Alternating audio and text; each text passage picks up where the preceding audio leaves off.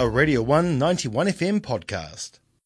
Tuesday through to Thursday at 9:05 a.m. on the Radio 1 Breakfast Show, our resident political aficionado John Moore drops by to deliver bite-sized politics.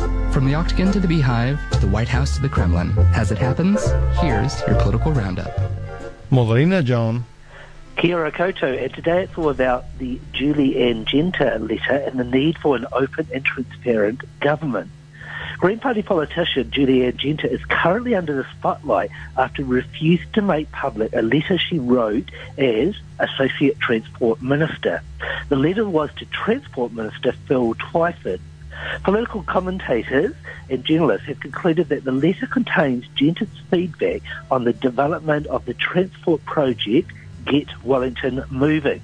This is a package of government support for $6.4 billion of transport projects in the capital.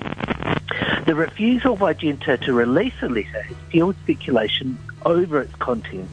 There is evidence to indicate that Genter threatened to resign if Twyford did not concede to the Greens' demands over the transport projects in Wellington. Genter and her party want a tram to be built from the city to the airport, and the party is strongly against investing in more roads in the capital. Information has now come out that Genter threatened to bring down the government if the Greens didn't get their way over the Get Wellington Moving transport proposals. Some Wellington City councillors have told media outlet Stuff that Wellington Mayor Justin Lester implied that the Greens Party support for the coalition government could have ended if a watered-down Let's Get Wellington Moving proposal wasn't accepted. These councillors told Stuff that the Wellington Mayor said that Associate Transport Minister Julie-Anne Genter and another Green MP threatened to resign if councillors did not vote for the new mass transport plan. The contents of Genter's letter to Transport Minister Twyford is believed to contain this threat to resign and the threat of the Greens bringing down the government. Now, there are two important issues at play here. First, the relationship between the Greens and Labour seems to be in a crisis. Rather than a cosy relationship existing between the coalition partners, what we seem to have is a relationship breakdown. If the Greens feel that they need to make very serious threats to get their preferred policies on the agenda, then this points to a serious rift between the government parties.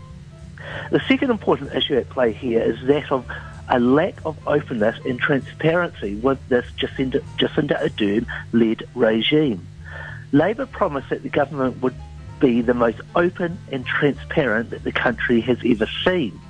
Yet we have a case here where government ministers are deliberately pushing against the demand for transparency. Billions of dollars are being discussed here, and the letter from Genter to Transport Minister Phil Twyford has clearly played a role with the decisions made of how billions of dollars will be spent. The public have a right to know the process and the discussions that led to decisions being made over the Let's Get Wellington Moving projects. But the public here are being denied this right on the flimsy grounds that this letter was not relevant to government policy. Finally, what impact will all these shenanigans have politically? Trust in this government has taken a hit here, and trust in politicians has taken another blow. And that's your political roundup for today. All right, thank you so much for that, my friend. Have yourself a wonderful weekend. Wrap up nice and warm, will you? Yes, I'm looking forward to the snow. Yeah. Love a bit of snow. Me too. Should be pretty good. All right, mate, we'll talk again on Monday morning. For sure. That was a Radio 1 91 FM podcast. You can find more at r1.co.nz or wherever quality content is found.